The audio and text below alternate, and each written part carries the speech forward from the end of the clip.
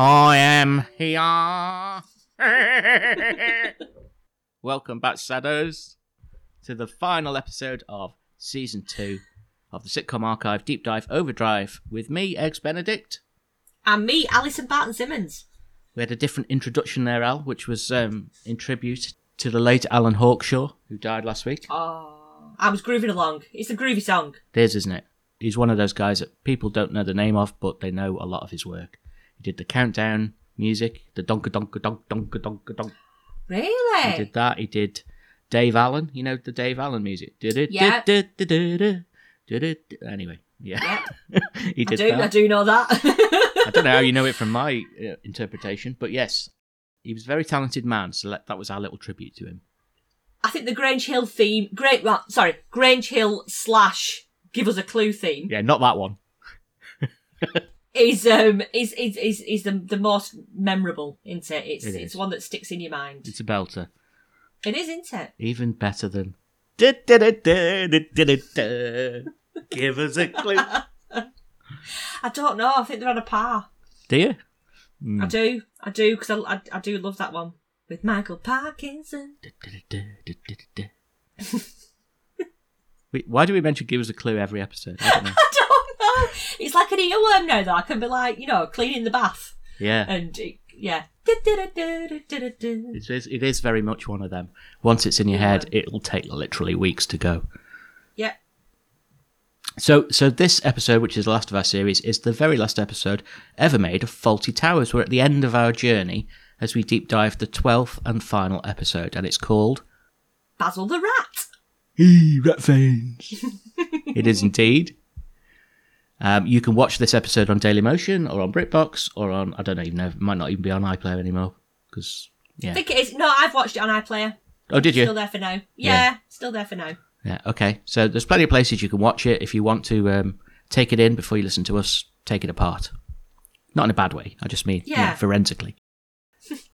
Now, as this is a very Manuel-centric episode, Al, would you like to hear a little bit about the Andrew Sachs comedy vehicle Dead Ernest? I might regret saying this, but yes, I'd love to hear more, please. Well, yeah, it leaves me in something of a cul-de-sac if you say no. Yes, Dead Ernest. Do you know anything about it? I know nothing. Dead Ernest scored a lowly 5.4 on average on IMDb. It was a comedy vehicle for Andrew Sachs. It was at the height of his sort of post-Fawlty Towers fame, 1981 and 1982. Okay. And it was a vehicle just to try and get him more mainstream leading man work. He starred as the titular Ernest, who gets killed by a champagne cork after winning the pools. God, that escalated quick. I know, yeah. This is episode 1, the first 5 minutes.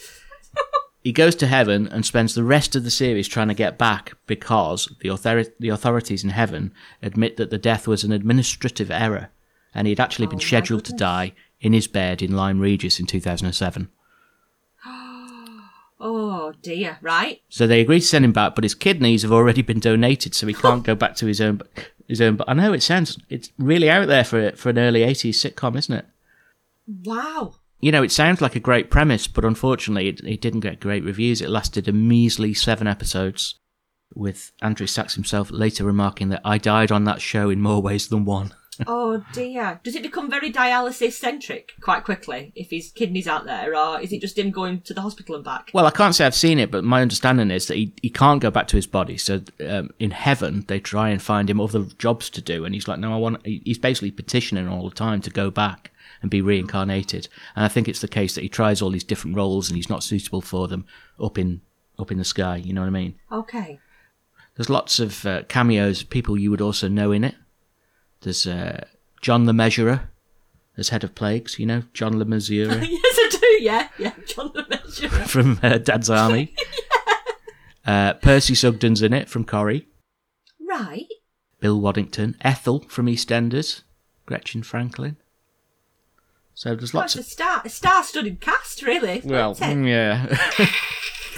If that's how you want to classify Percy and Ethel.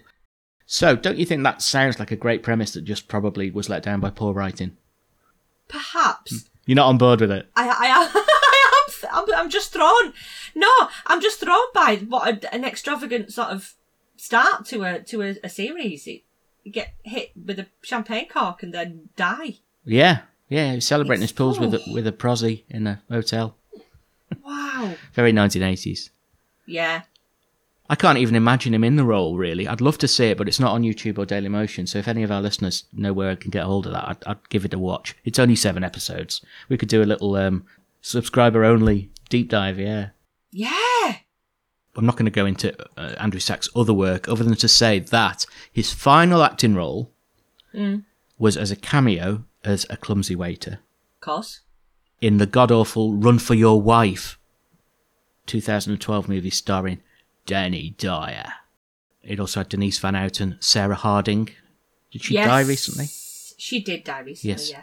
And Neil Morrissey. And it was an awful movie, a bawdy sort of old-school sitcom about a bigamist who gets caught out. Dyer plays a bigamist. His character is sort of portrayed as some sort of lovable anti-hero rather than a bigamist shithouse. Yes. Yeah. This one gets 2.8 on IMDb. I mean, oh my god! It's really a stinker. But what one reviewer actually wrote, "This movie made me kill myself." Oh god, that's very dramatic. I feel like I've seen this as a stage show, as like a bawdy farcical. Oh, you might be right. Play in Bournemouth. It's bringing back memories of being taken as like a maybe 11-year-old. I think it was really inappropriate for me to be there watching it because it was all doors opening, people in underwear. I shouldn't have been watching it, I don't think. But we were in Bournemouth on holiday and there was nothing else to do, so that's where I was taken. But Run for Your Wife, that does ring a bell. Obviously, they were going for this sort of like old school thing, and they had lots of other cameos in as well as Andrew Sachs essentially reprising Manuel. They also had cameos from Richard Bryars, Biggins, Lionel Blair. His trousers flare. And Lionel Blair. I should have put him at the end, shouldn't I? And Jeffrey Holland, he was in it too. Vicky Michelle. Oh, yeah? Russ Abbott. Wow. And Cribbins. Another star-studded cast. Yeah. What a shame that it was rubbish. Also, Cliff Richard and Rolf Harris were both in it, but I don't group those two together for any other reason than... You can't have everything, can you? I don't want the lawyers onto me. But no. Yes, so there you go. That's a microcosm of Andrew Sachs' career, shall we say. Blimey, yeah. So was he like a Manuel-esque waiter? Did he sort of... Was it literally like a role reprisal, or... Do you know what? It's on YouTube, but the audio's out of sync completely. By about 10 seconds. So I might... I might download it and realign the audio and just upload the Andrew Sachs bit to our social media channel so people can see. I'd like that. And the Richard Bryars bit, and the Biggins bit. Yeah, there's loads to go off there. And the Bernard Cribbins bit. In fact, I'll get some fucking mileage out of this dreadful movie. That's it. Yeah. Anyway, I digress. That's Andrew Sachs for you. Shall we get stuck into this final episode then, Basil the Rat? Yeah, let's do that.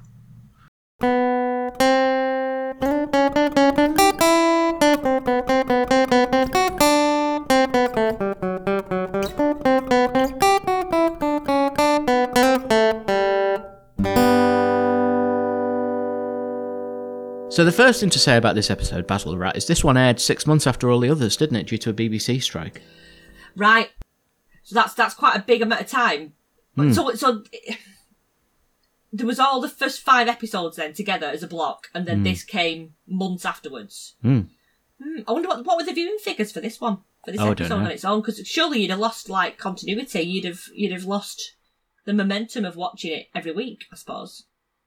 I don't think that Fawlty Towers is one with a story arc, though, is it? You can just dip in and out. Do you know if like you've sort of got a time set aside every week that's what you do? Yeah.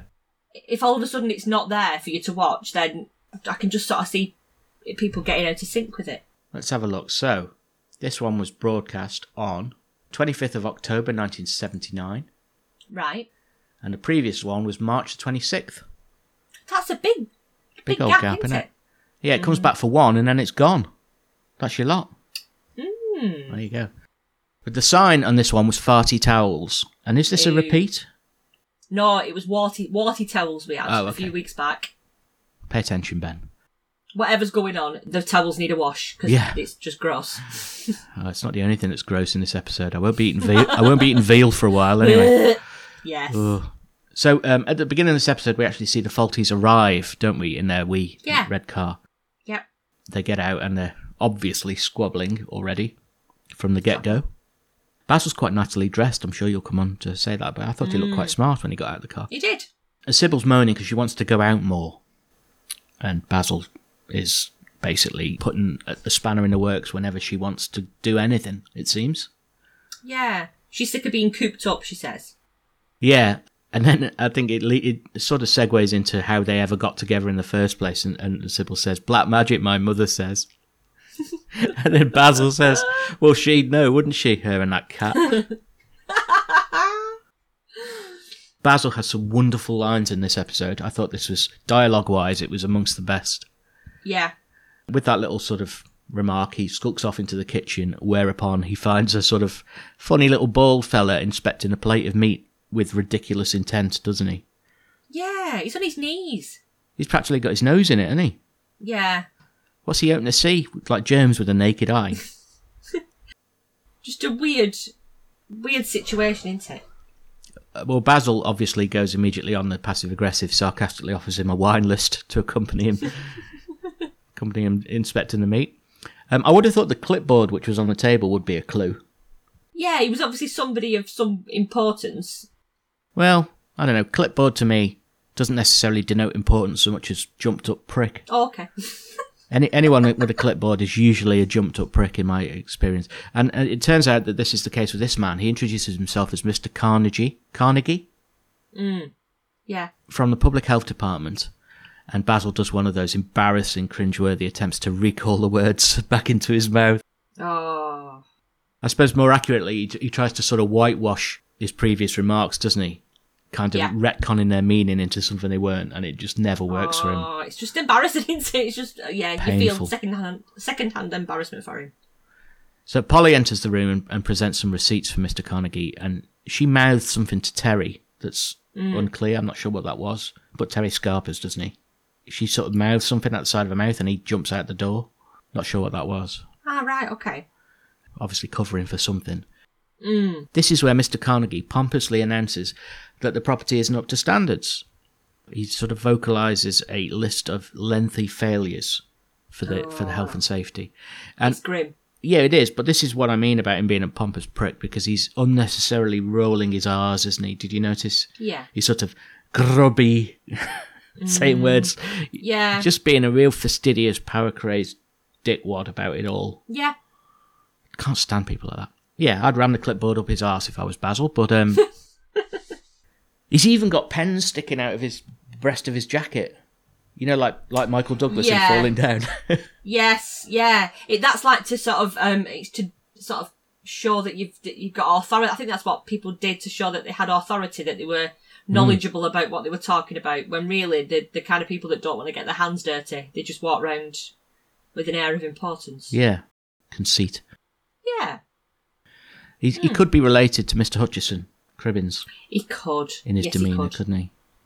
Although there are dead pigeons in the water tank, so there is an issue. He's almost on the ball, isn't he? He knows that this is a bad state of affairs, really. He's doing his job, but it's just the way he's doing it that's annoying me, really. He reminds me of my friend's Trading Standards husband that I've mentioned before. The DVD guy? Yeah, and I think I got away with it last time, so I'll mention him again. Yeah. 3 years down the line, they'll be like, let's check out that podcast that Ben does. And that'll be me out of their lives. As he's listing all these things, Basil sort of tries to cut him short, saying, yes, say no more. It's like, no, I will say more, because there's a lot to say. Yes. And the final flourish that Mr. Carnegie gives is, after essentially telling them that they have 24 hours to fix this massive list of problems, is to announce that the only gourmets you'll find scavenging in this kitchen are kamikaze ones. Yes. Cutting. Absolutely. Greasy and encrusted deep fat fryer, dirty cracked and stained food preparation surfaces, dirty cracked and missing wall and floor tiles, dirty marked and stained utensils, dirty and greasy interior surfaces of the ventilator hoods. Yes, about the deep fat fryer. Inadequate temperature control and storage of dangerous foodstuffs, storage of cooked and raw meat in same trays, storage of raw meat above confectionery with consequent dripping of meat juices onto cream products. Refrigerator seals loose and cracked, icebox undefrosted and refrigerator oversealed. overstocked. Yes, say no more. Food handling routines suspect. Evidence of smoking in food preparation area. Dirty and grubby food handling overalls. Lack of wash hand basin, which you gave us a verbal assurance you'd have installed on our last visit 6 months ago, and 2 dead pigeons in the water tank. Otherwise okay? So when he's buggered off, Terry comes back in and he's very sort of Cockney wide boy laissez-faire about the whole thing, and he's like, oh, fuck it off, thought we was in trouble there.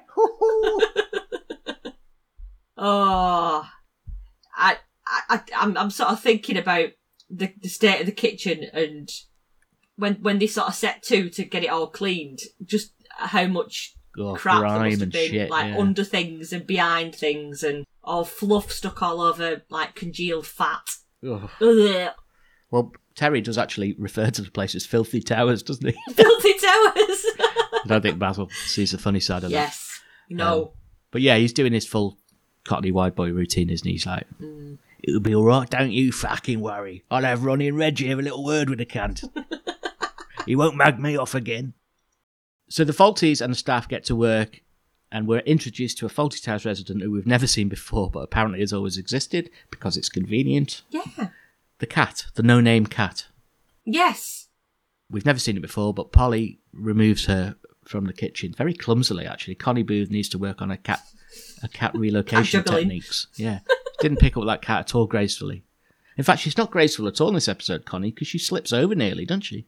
When? I don't remember seeing that bit. Later on, where Basil had put the veal on the floor. Yes. She slips in it. And it's not part of the script, but they obviously kept it in. Just literally slipped. Yeah. So at this point, Basil's upstairs fetching Manuel, who is presumably off duty, isn't he? And he's playing his guitar. He doesn't get a minute, does he? He doesn't get a minute, does Manuel? Well, he's getting a little bit of time to play guitar and do some very flamenco guitar. Kind of, yeah. He's disturbed as Basil goes in, and basically he wants Manuel to go up onto the roof to remove these dead pigeons from the water tank. Is that a water tank that provides fresh water for the hotel that's got pigeons in it? Right, okay. Manuel is seriously tickled by what he misconstrues as 2 dead pigs, because when Basil says pigeon, he takes it as pig in the water tank. And he's literally falling about laughing, pissing his sides with laughter, isn't he, Manuel? It was quite sweet. He's like, a pig! He's just really sweet. Basil's obviously too stressed to find this amusing. And then the conversation sidetracked, isn't it, when he notices that Manuel's pet in his cage, the eponymous Basil the rat, yes, is a rat. Yeah, Manuel thinks he's got a hamster. Yeah. His explanation of how he came to buy this hamster is just shows what a naive individual he is. Yeah, doesn't it? He's basically been hard, hasn't he? To buy in a hamster that's actually a rat. What does he say? It is a filigree Siberian hamster. Some sharp thinking from the salesman there, I think. Aww. But Basil's having none of it. He takes the rat away, pursued by a very distraught Manuel, who's obviously very fond of his pet. Absolutely. He's begging Basil, isn't he, up in the landing. He's declaring, I love him, and he's got hold of Basil's leg. And this is right in front of the 2 old dears who've just turned up on the landing with their jewellery on. As they always do. Rattle, jewellery. They've got all their beads, and Basil's trying to hide the hamster behind his leg from these coffin dodgers, but they're consoling Manuel, and they say, we'll keep well, they don't know what it is, they just say, we'll keep it in the room. Yeah. For you, Manuel. And Basil's answer to this is just to hold up the cage in front of Miss Gatsby. And then she screams, much like the hysterical screaming we saw from Miss Tibbs in the Kipper and the Corpse when Mr. Corpse was being carried around, which allows Basil to make his escape from Manuel and go down the stairs with the rat, past the pampas grass. Yes. I'm sure you noticed. Yes. And into the kitchen. Polly says that her friend will take the rat. Yeah, Polly to the rescue again, isn't it? Yep. Oh, the bit where they're walking through the car park, both holding the cage, I thought was really cute. Polly and Manuel. It's very sad though, wasn't it? It was. sad music. There was sad music, and sort of Polly almost takes like a parental role with Manuel on occasion. Yeah, she looks after him, doesn't she? I mean, she clearly knew all along that this was a rat, but didn't say anything because she thought, well, it's not harming anyone. Exactly. She's very sweet in looking after him. Mm. In the kitchen, Sybil is excoriating Basil for not knowing about the rat. Yeah. Which she obviously didn't know about either. Mm. Yeah. And Basil's sort of flabbergasted at her remarks, isn't he? This leads to him uttering that famous line about, "Can we get you on Mastermind, Sybil?" Why didn't you check? What? What, you mean he's had it for a whole year and you've only just found out? Yes. Well, supposing the health inspector had seen it. I know. He could have closed us down. Well, what are you going to do with it, Basil? You can't keep it in here. I know. And don't let it loose in the garden. It'll come back in the house. Can't we get you on Mastermind, Sybil? Next contestant, Sybil 40 from Torquay. Special subject, the bleeding obvious. I wasn't going to let it go in the garden. What leads to Polly volunteering to rehome the rat is Sybil pointing out that this is Manuel's beloved pet and they have a duty of care. She wants to rehome it rather than set it free in a field, and Basil sarcastically observes that he might be mugged by a bunch of field mice. All right, I'll put an ad in the papers. I wanted kind home for enormous savage rodent. Answers to the name of Sybil. Manuel actually issues an ultimatum, doesn't he? He says, "He go, I go." Yeah, he's obviously very fond of this rat, and if it was just a pet that he was keeping, and they were none the wiser beforehand, I don't understand why it has to be a problem. Why he has to get rid of it. It's that thing again where we say it every week.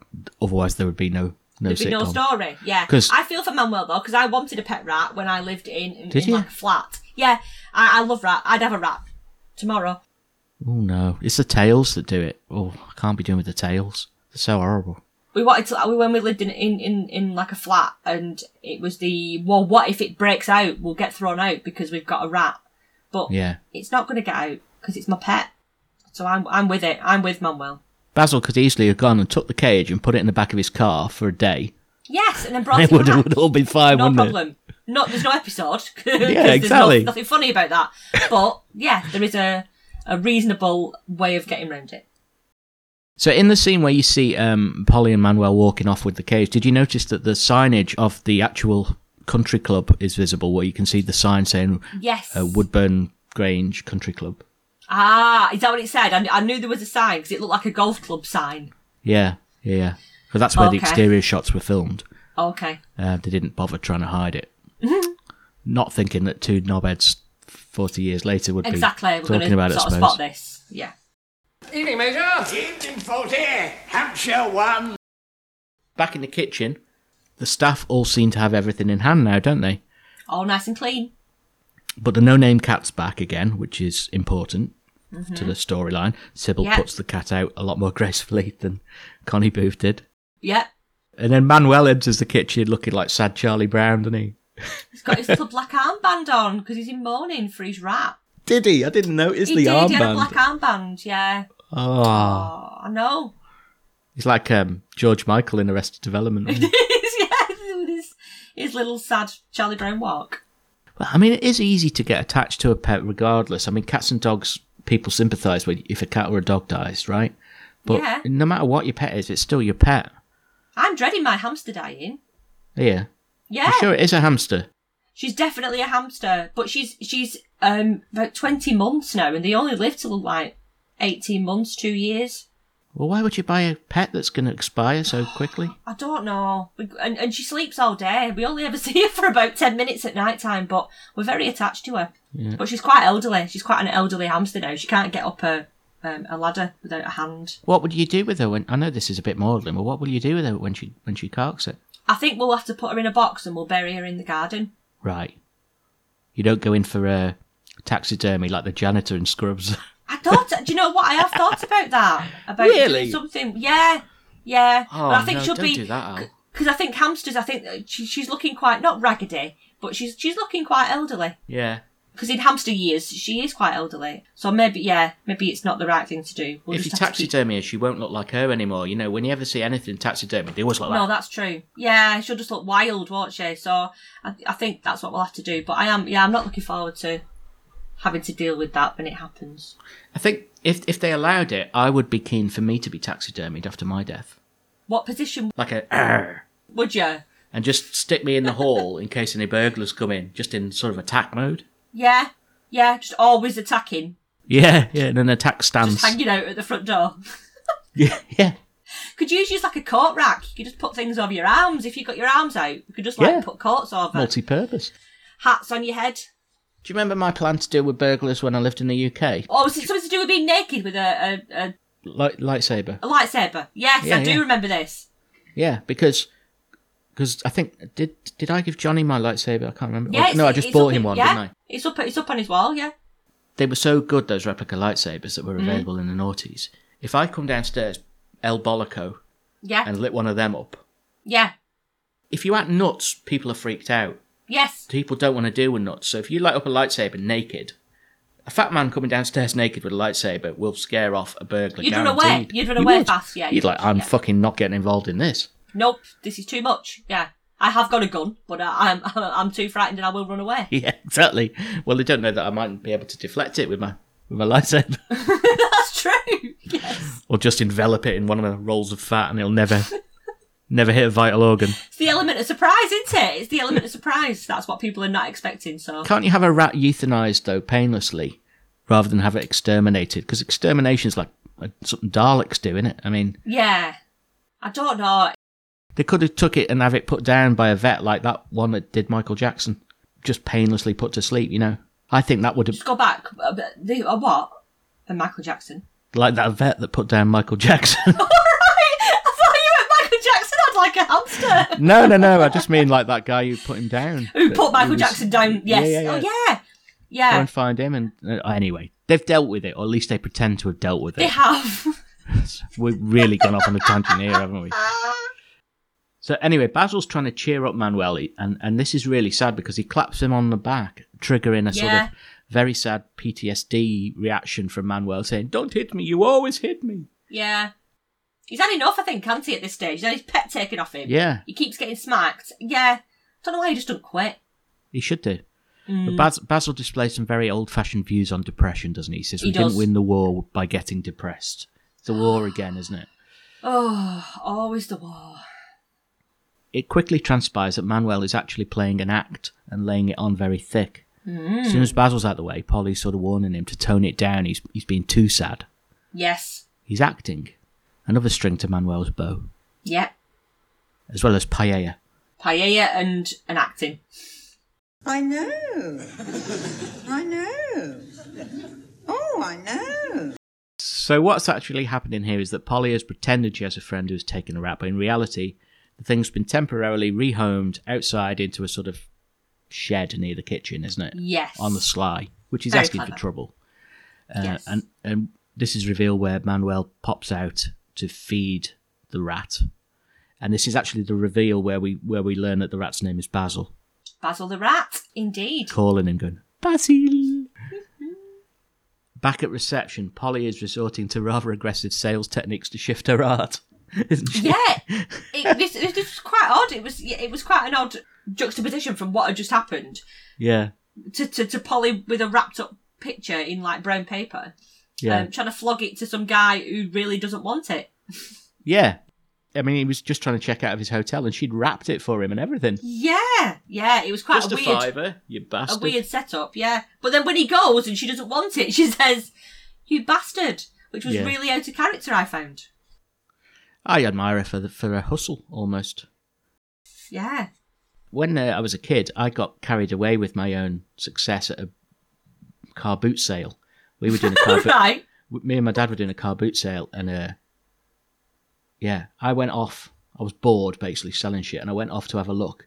Yeah. And I decided that I was Del Boy at the market and I could do a bit of buying and selling and make a profit. Right, yeah. And I was scouting around, having a bit of a pipe about, see what's what.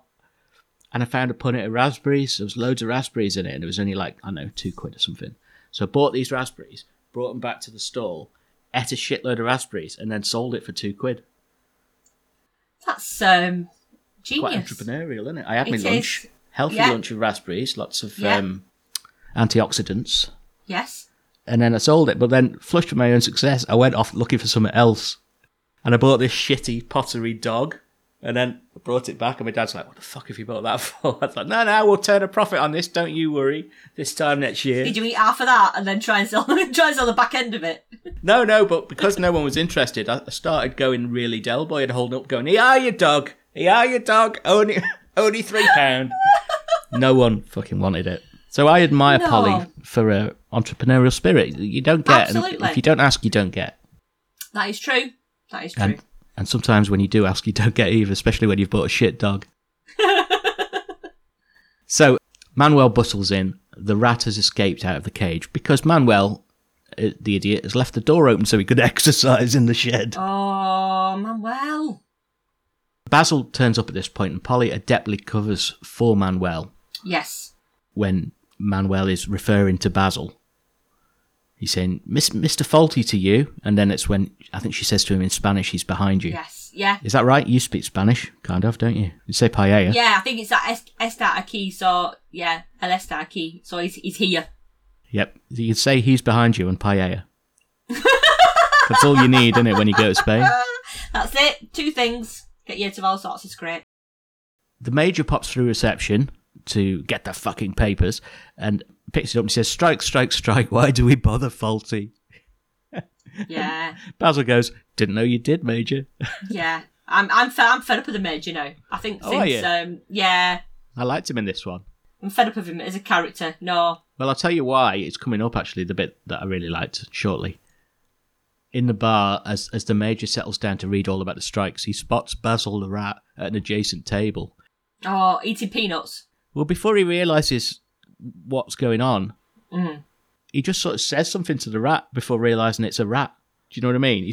Yeah. He's talking to the rat like just making conversation to a fellow barfly. But when he realises, he just sort of says, don't move, disappears, and a second later he pops back with a shotgun. Of course he does, yeah. But when he walks past Basil never looks at him in reception. It's brilliant, this scene, because he's got this sort of big clay pigeon rifle or something. He walks past Basil, the human. Yes. And something in Basil's peripheral vision, or maybe a sixth sense, just sort of senses something's wrong, and he follows him. Even though he didn't actually clock the shotgun at any point. It was really clever, the way they did that. When he enters the bar, he just sees the Major. I mean, the rat's nowhere to be seen now, but the Major's stalking around declaring, vermin! Yeah. I think Basil assumes some sort of PTSD flashback, doesn't he, from the old boy to the war? Yeah, because he says there's no Germans this week, Major. But when the Major clarifies that it's a rat, Basil looks apoplectic because he sort of suspects what's gone on, doesn't he? Yes. So now he's stalking off, not with the gun, but he's stalking off to find Manuel and Polly. And he finds Polly in the dining room trying to tempt the rat with cheese and calling out, Basil. Yeah. He says, yes, and she bangs her head on the table. And then when she brings some cheese out, he says, oh, lovely, thanks, and just eats it. Yeah. Do you notice here, though, when Basil mimics Polly's voice, saying, oh, I've got a friend, he does it in an American accent? Yes, he does. I did notice that. So do you think that was a bit of an error? The fact that he'd used Connie Booth's real accent and not sort of made it Pollyized? I think only he knows. Then again, he probably doesn't anymore because you hear him talk a lot of bullshit about Fawlty Towers these days. If you find an interview with John Cleese talking about something on Fawlty Towers, I guarantee you there'll be another interview somewhere where he's saying something completely different about the same scene. Right. So he just makes it up, he goes along these days, I think. Well, I mean, I don't remember what happened 40 years ago, do you? No. But it's possible he was just mistaking the actress for the character. Yeah, I think so. Basil's not buying Polly's explanation that the rat escaped and came home, is he? He says, oh, it's a homing rat. Yeah, no, not at all. Basil stumbles across a very nearly marked tub of rat poison, almost accidentally, doesn't he? It's very obvious what it is. It's like big letters on the side. Acme, rat poison. Did it have a skull and crossbones on it as well? I think it did, yeah. Very Wile E. Coyote. And he decides to douse a sort of, well, I assumed it was steak fillet, but it transpires it's veal. Piece of veal. He douses this stuff. Douses the veal in the rat poison and then bungs it straight on the kitchen floor. Yeah, he just sticks it in the middle of the floor, doesn't he? health violations clearly should be much higher priority to him, but we already know that he doesn't really take that seriously. Meanwhile, Carnegie's back at reception. He's come back to do his inspection before potentially shutting down the hotel, hasn't he? Yeah. And as Sybil's about to escort him upstairs, a shotgun goes off somewhere in the hotel. Of course it does, yeah. So we know that the Major's found a rat, essentially. Basil blames it on a television set, and he shoots off, no pun intended, to investigate. Yes. And then we see Basil confiscating the gun from the Major. And this is the bit I talk about where I like the Major, because Mr. Carnegie comes in, it looks like the Major's going to give the game away. Basil just knees him in the ghoulies, doesn't he?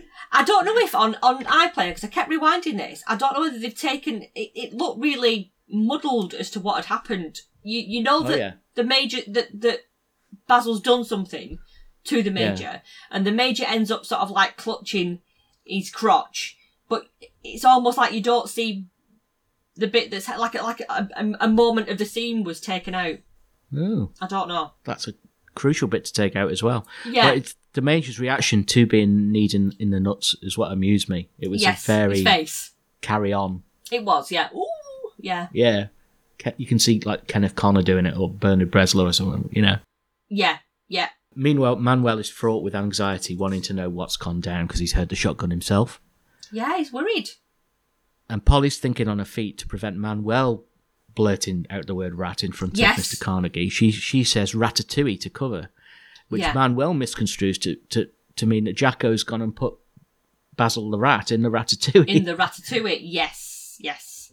And they rush off, and Sybil says he's from Barcelona. There's a cover story. Trying to do it in her style then. He's from Barcelona. And Carnegie, I thought the actor who played Carnegie was crap, to be honest, but he did give good bewilderment when he stood there just looking totally befuddled. Yeah. As he does at the very end with the reveal of the rat, he just looks totally, what the fuck? Yeah. This is a madhouse. That was probably the strength of his acting. When he had to speak, he was rather shit. Yeah, you just sort of think, God, there were so many actors that could have got Scotch and Waterback to do it, and no one would have noticed. Yeah, he could have been in every episode, couldn't he? Like Alexei Sale in The Young Ones. Yeah, just turning up as a different character every week. Maybe singing the song now and again. All right, Basil, got a new motor. ¿Qué ha pasado? It's all right, Manuel. Is he all right? Yes, he's all right. He's not dead? No, it was just the Major letting the gun off. The Major tried to kill Basil? Kill Basil? No, not Mr. Foddy. I mean Basil, my little... Ratatouille. Basil, the little... Ratatouille. The chef calls the ratatouille Basil because he puts quite a lot of basil in it. He put Basil in the ratatouille? Yes! Jacko's getting both barrels from Manuel in the kitchen, but he protests. He says, I ain't made any bleeding ratatouille, you slag. That's what he says. I'll fucking open you up, you mug. Or words to that effect. And in the confusion, Manuel knocks a tray of meat on the floor, very close, of course, to where Basil had earlier placed this poisoned veal fillet. Yeah. And we see Polly and Terry picking up the spilled meat. And as viewers, I don't know if we're supposed to be ahead of this, but, you know, I think you're thinking, oh, shit, did that include the poison? Yeah, I think you can see it a mile coming. I think you can. Yeah, but I don't know if television viewers in the 70s just weren't as shrewd. I think a lot of the time it's like the reveal, which we see coming a mile off, is from watching so many sitcoms over the years. Oh, okay. Right. Some of them would have been, I didn't see that coming, maybe. You know what I mean? Okay. Yeah. We're just looking for... I think we're always looking for the answer before. The obvious pratfall or whatever, yeah. Maybe. Basil, having given the Major a good talking to, so he knows the story, as if he's going to remember anyway. He doesn't even remember being kneed in the bollocks about 2 minutes ago, does he? Yeah. Basil's back in the kitchen where he puts No Name Cat out again. Yes. Just in case we didn't clock the fact that they had a cat the previous 2 times. Here it is again with the big arrow. Yep. It's the cat. It's only now that Basil tells Terry about the poisoned veal that he earlier put down. And this is just as Polly is serving veal to some guests in the dining room. Basil rushes in and snatches 2 plates off some of the guests, declaring veal's off. One of these guests was Andrew Sachs' real-life wife. Oh, right. Yeah, the one who wanted the veal substitute. Okay, yeah. Sybil's taking care of Mr. Carnegie professionally, as always. She's lazy, but she's good when she does work, isn't she? Yeah, she's good at putting fires out. And Basil's fetching a bottle of wine for the guests who just had their veal confiscated. Yes. And we know that he's foolishly put down what he assumes to be the poisoned veal somewhere in the dining room, but that doesn't come back till later. He's opening the wine, and everything seems to be going kind of well with Mr. Carnegie. But now, weirdly, he declares he wants to eat at the hotel, which seems a bit odd to me, given he must have been suspicious about their health and safety practices. I wouldn't eat there. And he wants the veal. God. And Terry says the cat had been at one of the veals. So he's very good, isn't he, Terry, with the old process of elimination in this episode? Yeah. He fetches the veal from the bin that the cat had been munching and that had been thrown away. Yes, because he found tooth marks, didn't he? He found chew marks on it. Well, I think Basil did, actually. Yeah. Yeah, but it got thrown away. And he says, how's the cat? And Basil's just hysterical at this point, isn't he, in his response? Yes. Right, now, how's the cat? How's the cat? We're about to take the life of a public health inspector, and you want to know how's the cat? It's gone to London to see the Queen. What are we going to do? He's all right. Great. Hooray! Hooray! The cat lives! The cat lives! Long live the cat! What are we going to do? So it transpires that the cat is fine. So that piece of veal must be fine. Yes. So Terry just sort of gives it a trim, doesn't he, to remove the gnaw marks. God. Yeah. And the health inspector sits down in the dining room on a piece of veal. Yes. It's on the chair, isn't it? There's a plate of veal on the chair. Yeah. Of course. One of the ones Basil abandoned earlier. And Basil blames Manuel and twats him one. Yeah, again. As is his wont. Weirdly, when Polly brings Carnegie his meal, it's just a plate with veal on it and a side salad on another plate. And the veal just looked really lonely to me. Yeah, there's no vegetables or anything else with it, is there? Just a big plate. And I mean, it's been trimmed down as well, this veal. Not much of a meal. No rhyme intended. So seemingly having dealt with all this crisis, there's a brief respite in the frenetic pace at this point. And you can feel it in the tempo, actually, can't you? When Basil pops outside, literally for a breath. You can feel the respite. Cleese talks a lot in the DVD commentaries about the beats of the show and the pace that has to pick up, and you have to keep hitting the beats. And this is deliberately slowed down, I suppose, because you think, oh, things are in hand. But they're not in hand, are they? Because Basil sees the cat choking. Yes. Yeah. So you're lulled into like a false sense of security that everything's going to be all right. And it's not. It's only going to get worse from here. But the cat choking, it seemed to me that someone was doing a human being was doing a voiceover of what they thought a cat choking would sound like. Yeah, it wasn't a natural cat choking noise, was it? Not at all, no. Basil rushes in and snatches the veal from Carnegie, throws it in the bin in the kitchen, and Terry fixes one of the others, because his logic is, if that was a poison one, the others must be all right. Yes, yeah. But then Polly fetches the cat, who, of course, is fine, and Sybil comments that it's probably just fur balls. That's what she does that time of year. Of course, yeah. So Basil rushes in again, he grabs a second veal from Carnegie before he can eat it. And the Major at this point stands up and says, "Oh, you're the rat inspector." Oh, God. Yeah. I like the way that Basil covered for this, though, by just basically going behind the Major's head and making that universal sign for this guy's fucking nuts, you know, like waving his finger around his ear. Yeah. Seems to mollify Mr. Carnegie. At this stage, we get to see that the rat is actually now in the dining room, milling around at the feet of some guests, unnoticed by everyone except Manuel. Yes. But Manuel's bending down, isn't he, to very unsubtly look for the rat. Yeah, because it just looks like he's looking up that woman's skirt.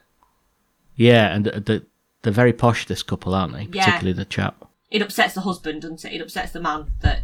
Yeah, he thinks he's looking at her pins. Yeah. In the kitchen, meanwhile, they're trying to... Ridiculously, they're busy trying to solve the riddle of which veal is poisoned still, rather than do the sensible thing and throw the whole fucking lot in the bin. Just get rid of it and do something else. The veal's off, we're doing steaks. So yeah, it's daft. Manuel fetches Basil from the kitchen, and they're now in the dining room trying to spot the rat, whilst this posh tough guy is trying to sort of make his order, and he's complaining no one's listening to him. And of course, they're still not listening to him because they're trying to find the rat. Yeah. He's got a very odd voice. Even as an actor that's putting on a posh voice, I found it really... really distracting. Well, yeah, I just thought he was terrible. He was even worse than Mr. Carnegie. Yeah. It's coming to something when Mr. Carnegie isn't the worst actor in this episode. Yeah. Should have got scotch and water. Well, you know who they should have got, don't you? Mr. Coles, your favourite from The Good Life. Yeah. He was probably doing nothing at home. I know. Wasted. Polly spots that the rat is now in the lady guest's bag, this posh lady's bag. Mr. Posh is kind of annoyed that Mr. Carnegie's getting veal when he's been told it's off. Yeah. Because Carnegie's now been presented with the piece that has been chewed by the still alive cat, binned, retrieved, blown on by Jacko, and then given back to him. They could kill him anyway just from all of that shit, couldn't they? That's it. That's a recipe for diarrhea, I think. So the tough guy, he loses his rag and he gets up to leave, but Basil follows them out into reception and starts literally rifling through her bag while she's wearing it over her shoulder. Yeah. And obviously she spots this and the husband kicks off. It's very odd. There's a mention of a bunch of 5s. What are you doing? What? He had his hand in my bag. What? No, you know something. You're getting my gander up, you grotty little man. You're asking for a bunch of 5s. Oh, it's awful. Can you think of a posher character in any show ever? He's like the ultimate, isn't it? Ultimate posh man. Polly's thinking on her feet again, though, isn't she? So she blames Basil's actions on the bomb scare. Yeah. Which I guess IRA, it wouldn't have been uncommon at the time for there to have been a bomb scare. Quite a drastic sort of reach, though, isn't it, to put out the fire? Well, Cleese tells a story, doesn't he, when he's talking about Donald, what's-his-face, the real Basil Fawlty. Okay, Donald Sullivan? Sinclair, there we go. Whereby Donald Sinclair just moved Eric Idle's bags in the hotel. Okay. Ah, yes! And he's like, well, where is it? And he just basically removed it off the property saying, bomb scare. He hadn't even told anyone. Yeah. So I expect that was probably inspired from that real-life story. Based on real life, yeah. Basil takes the bag and says, may I? And he starts having a proper look through, and then he gets actually bitten by the rat at this stage, who then shoots off across reception back into the dining room. Yeah. Seemingly no one but staff have seen Basil the rat still. Manuel is in the dining room, and he spots the rat come zooming in. It's clearly like a remote control. It is, like a wind-up mouse. It's not the worst prop that substitutes for a real-life rat in this episode. It's not. I'm already laughing at the thought of it. But Manuel, he manages to gather up the rat from under the table, but he's also been called over by Mr. Carnegie. And Manuel says, one momentito, which I'm sure can't actually be Spanish for one moment, can it? Like a tiny minute, I'm guessing. Is it? Yeah. Come on, you're the Spanish speaker. I know. An ito at the end of something is like a smaller version, so like a little tiny minute. I suppose like señorita. Like a diminutive version of something. Manuel deposits the rat into the biscuit box for some fucking reason. Yeah. Rather than just say, I'll be back in a second, Mr. Carnegie. He puts the rat in the biscuit box. He takes Mr. Carnegie's order, who of course wants cheese and biscuits. Of course he does. And now the Major's taken the biscuit box and Manuel's confused and he rushes off into the kitchen. Polly comes in, she retrieves the biscuits from the Major, not knowing that the rat is in the biscuit box, brings them over, and then finally, despite Manuel's best efforts, the health inspector is presented with the box. Basil removes the lid to reveal what can only be described as a fucking awful finger mouse type puppet. It was a finger mouse, wasn't it? Yeah. A finger mouse rat. He looked like, do you remember in The Young Ones where Vivian had a pet hamster called Special Control Group? And it was that kind of weird crap puppet. It was just a crap puppet, weren't it? Awful, wasn't it? Yeah. Well, I don't think it was deliberately bad, but it worked well for them because it made it funnier. Exactly. That it was this awful. I mean, the way its head spun round. It was just sat in one of the trays in the box. You wouldn't get away with it now, but for 70s sitcom, it looked hysterical. The rat's just sat there having a good pipe around, isn't he? Yeah, looking round. What's going on? Aww. Basil, as usual, attempts to cover for this, saying, would you care for a rat? This is the point, where in my head, I thought the episode ended there. Would you care for a rat? I was surprised to see it actually went on a beat or two more, didn't it? Because the box is taken away, the rat's removed, and then the box's biscuits is brought back to the bewildered Mr. Carnegie. while Sybil and Manuel distract him because Sybil and Polly distract him because Manuel is pulling a passed out Basil out of the room by his feet, isn't he? Yes. Yeah. And that's the end of the episode. I think that couple of beats extra were just unnecessary. It could have ended on, would you care for a rat? The end. Yeah. And that's not unusual for Fawlty Towers to end that way either, when you look at other episodes. Yeah, we've been to a wedding. But they wanted to show Basil just clearly hadn't coped at all. In fact, do you know what? I've just made up my own headcanon because this is the very last ever episode. Yes. This isn't Basil fainting. This is Basil having a fatal coronary. Right. And he just died on the spot. And dies, and that's why we never see or hear from him again. Right, yeah. The stress has just taken him out. Yeah. Well, long overdue, I would say. Yeah. But there again, there'd have been no second series because he just dies. No, well, this is the end of the second series, isn't it? Yeah, but no second series. No, if he died earlier. He should have died right at the start of the first episode. It's true, yeah. At the moment he yells, "You bastard!" to Lord Melbury. He should have just pegged out there.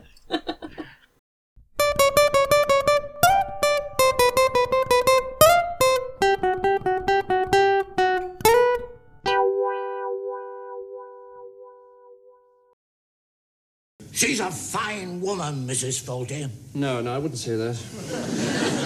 No, nor will I. So, things to talk about that we haven't discussed, because this is another hectic episode. It is, isn't it? It is very hectic. One thing we didn't discuss in this episode was just that apparently the scenes with the live rat had to be filmed before the audience arrived, just in case the rat ran amok and caused... if the rat had run into the audience, you would have had them all screaming like Gatsby and Tibbs, wouldn't you? Right, it's like a health and safety thing. Okay. Yeah, so it was canned laughter, or I don't know if canned laughter. They showed it on a screen probably, I expect, but they couldn't risk having a real life rat on set. So obviously they had the animatronic rat that zoomed across the floor, and they had that finger mouse rat. And finger mouse rat in the biscuit box. I feel very sad for rats. Rats have really got a bad name. I'll get over it. It worries me. It bothers me that people do assume that rats are just horrible, disgusting plague things. And they're not. They're gorgeous. They're very clever. Rats are very clever. You can train them like dogs. Can you? Mm. What, to sit and roll over? Do tricks, yeah. Yeah. Oh. They say if you can't have a dog, that a rat is like the second best thing that you can have. Oh, Christ. Well, mind you, my wife keeps, when she was a kid, she kept snakes and... Oh, really? And, toads and things like that. So, I mean, each their own. Yeah, she had... What are them fucking lethal snakes? No, she would have a boa constrictor.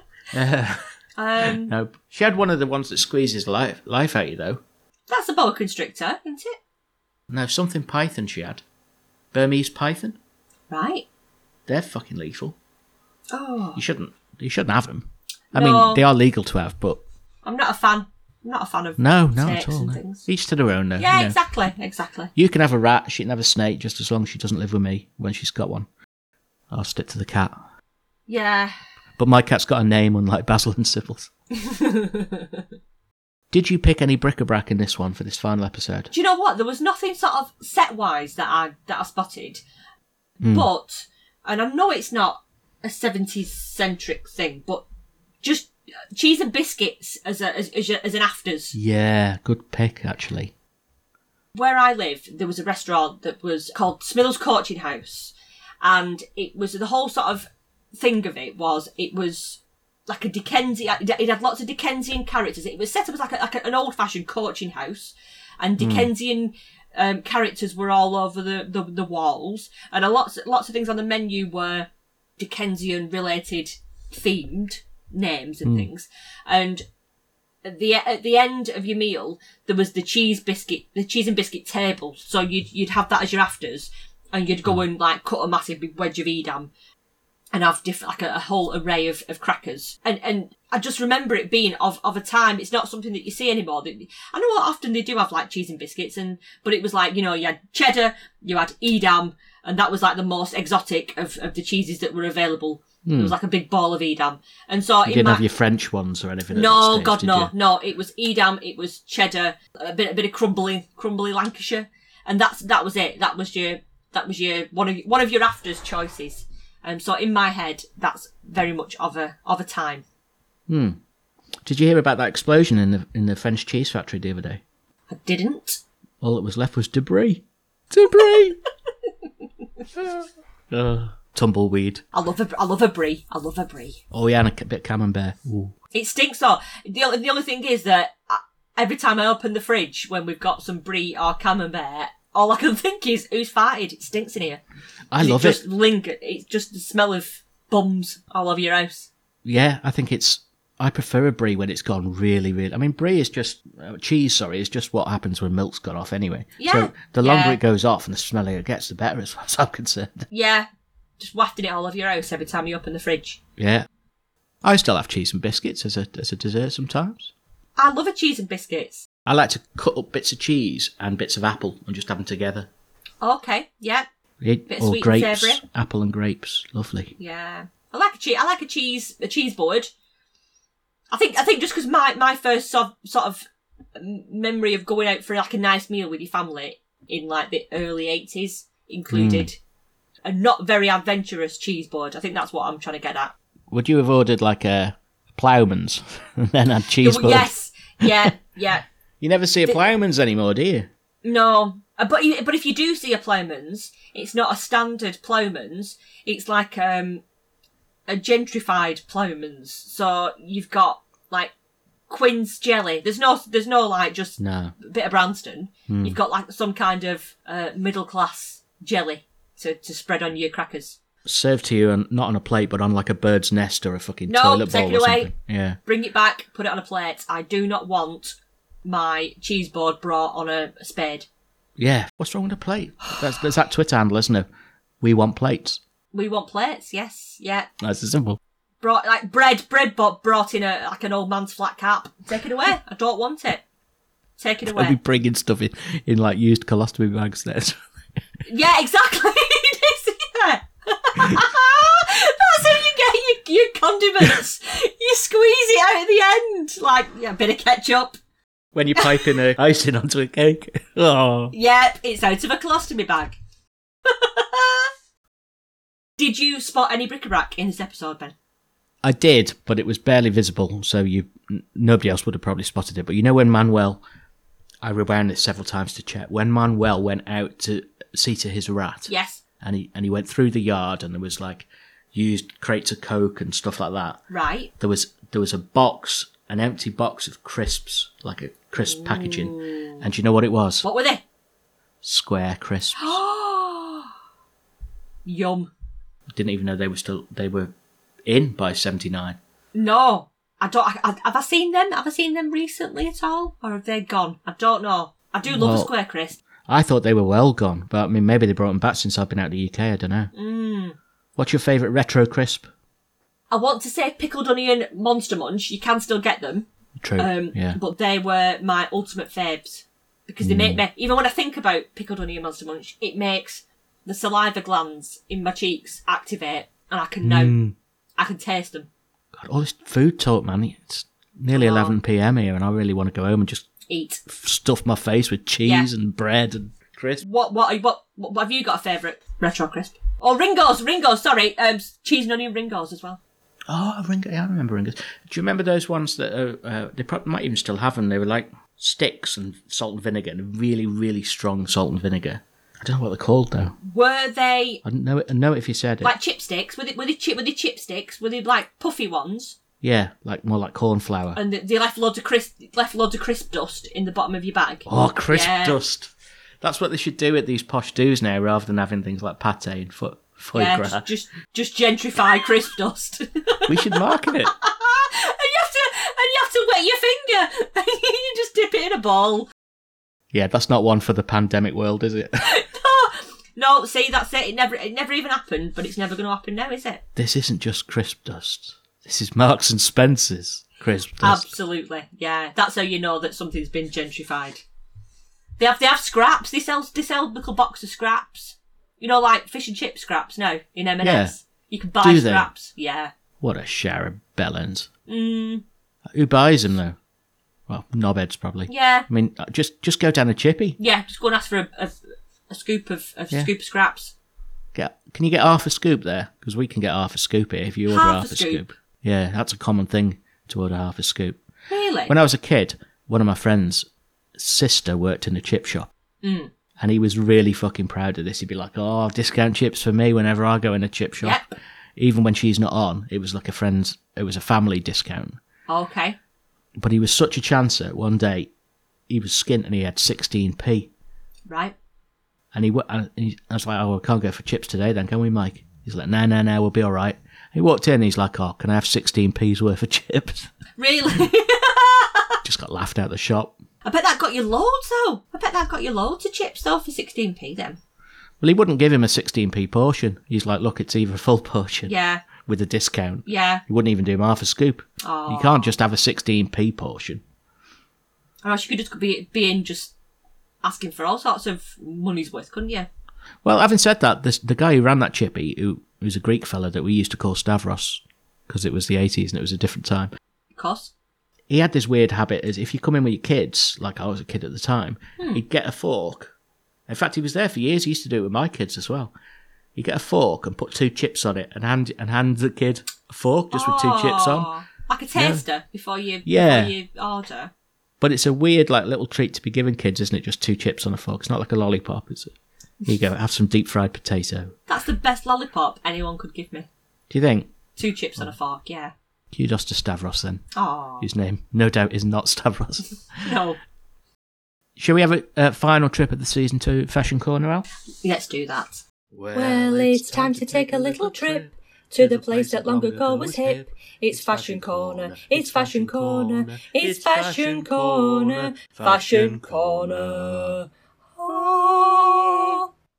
Right at the beginning of the episode, when it's all going a bit nuts, when they're having to clean the hotel to appease the public health officer, Sybil her cleaning clothes that she's got on are amazing, and our starting point for Fashion Corner this week.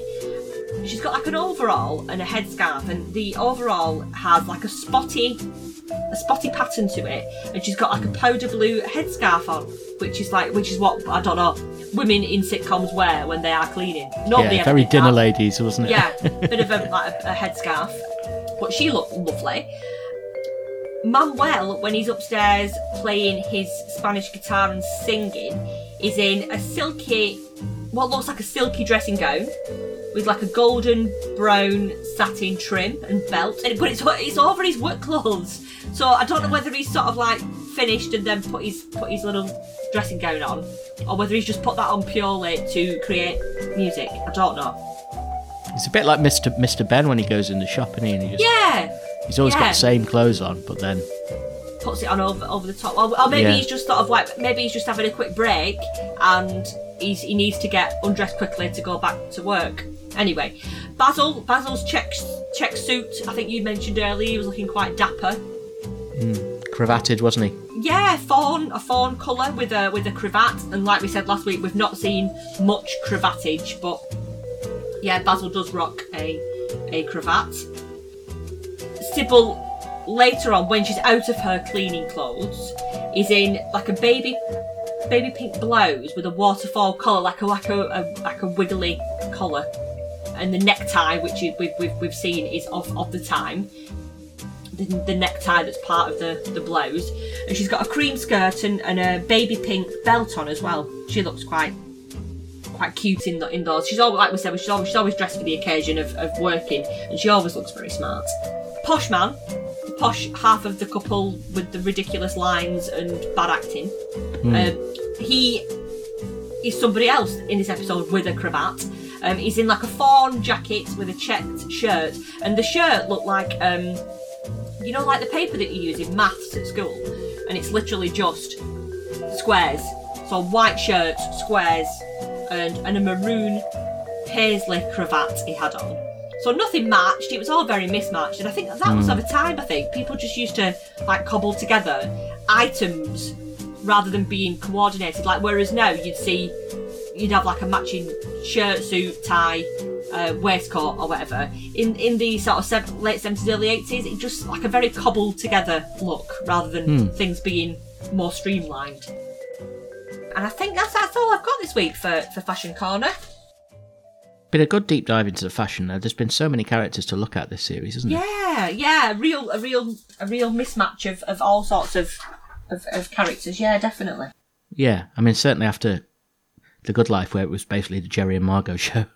Yeah, that's all there was to mention, and the goods had the same on every week. At least there was lots of different items on display, and I think you could see from the first series to the second series, I think you could see sort of a graduation into how things changed over those years.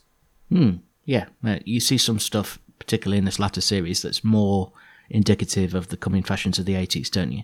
Yeah, definitely. I think like Sybil's pleather / satin skirt was a definite move into the early 80s, like the short mini skirt look. And what Una Stubbs had on last week was a bit more 80s, I thought, wasn't it? Yeah, especially her eyeshadow. God, yeah. Yeah. Now then, Saddos, it's voting time. If you're not already part of our Facebook group, not the page, the group mind, then please join and you'll get to cast your vote from our shortlist of 4 British sitcoms over the coming week or two. Alternatively, sign up to our mailing list, which you can join by visiting saddo.club, and you'll receive a link through which you can also vote and have your say. It's entirely in your hands. We've curated 4 shows we're happy to deep dive when we return for Series 3, and it's up to you which one we dedicate our time to next. So, get involved and have your say, and we'll be back with your choice before Christmas after a wee break. You can also follow us at Saddo Podcast on Twitter and Instagram, or by searching for Saddo Podcast on Facebook, where we have both a page and a group, as we mentioned. You can email us if you have any feedback for us, saddopodcast@gmail.com. And please do subscribe and leave us a review on iTunes or wherever you get your podcasts from. Yeah, we're really looking forward to Series 3, and we've had some brilliant suggestions, and we've narrowed it down to 4 options. And if you want to see those options, like I say, make sure you're in the group or you're on the mailing list, and you will get to have your vote. And that's quite exciting. We like involving people, don't we? We had fun with Brian last week on the quiz. We do. It's really exciting. If you're a member of the Facebook group, you could probably join us next season as well for a quiz like Brian did last week and take on Al when she puts her Les trousers on, or take on me if that's your preference. I'm sure there'll be opportunities, won't there? Indeed. Sorry for not doing Blankety Blank this series, by the way. I was going to do one today, but then I realised how long this episode would be as it is. So we'll rectify that next season, I promise. Blankety Blank's actually back on in Britain, isn't it, at the moment? I've not seen it. It's Bradley Walsh? Bradley Walsh, yeah? Yeah. Nearly said Bradley Cooper, but I don't think he's not on his arse that much, is he? Yeah, well, these days, any time they bring a quiz show back, or have a new quiz show, in fact, it's either Bradley Cooper or Danny Dyer, it seems. Not Bradley Cooper, it's Bradley Walsh. Bradley Walsh or Danny... Danny Dyer or Vernon Kay, I think they wheel out quite often now for... Is he? Oh. Or Paddy McGuinness. Question of Sport, Paddy McGuinness, what's that about? Used to be a sports journalist, didn't it? I don't watch it. Oh, you've interviewed him, haven't you?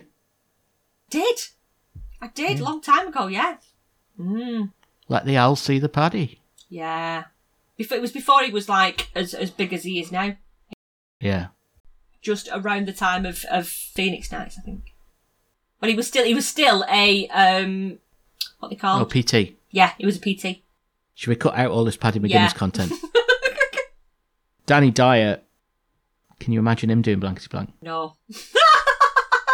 That fucking Blank is taking fucking liberties, isn't he? Twat. No, it wouldn't work. Imagine Bradley Cooper's like Cockney Widebow as well. Bradley... No, he's not! Why do I do this every week? He's a Hollywood actor!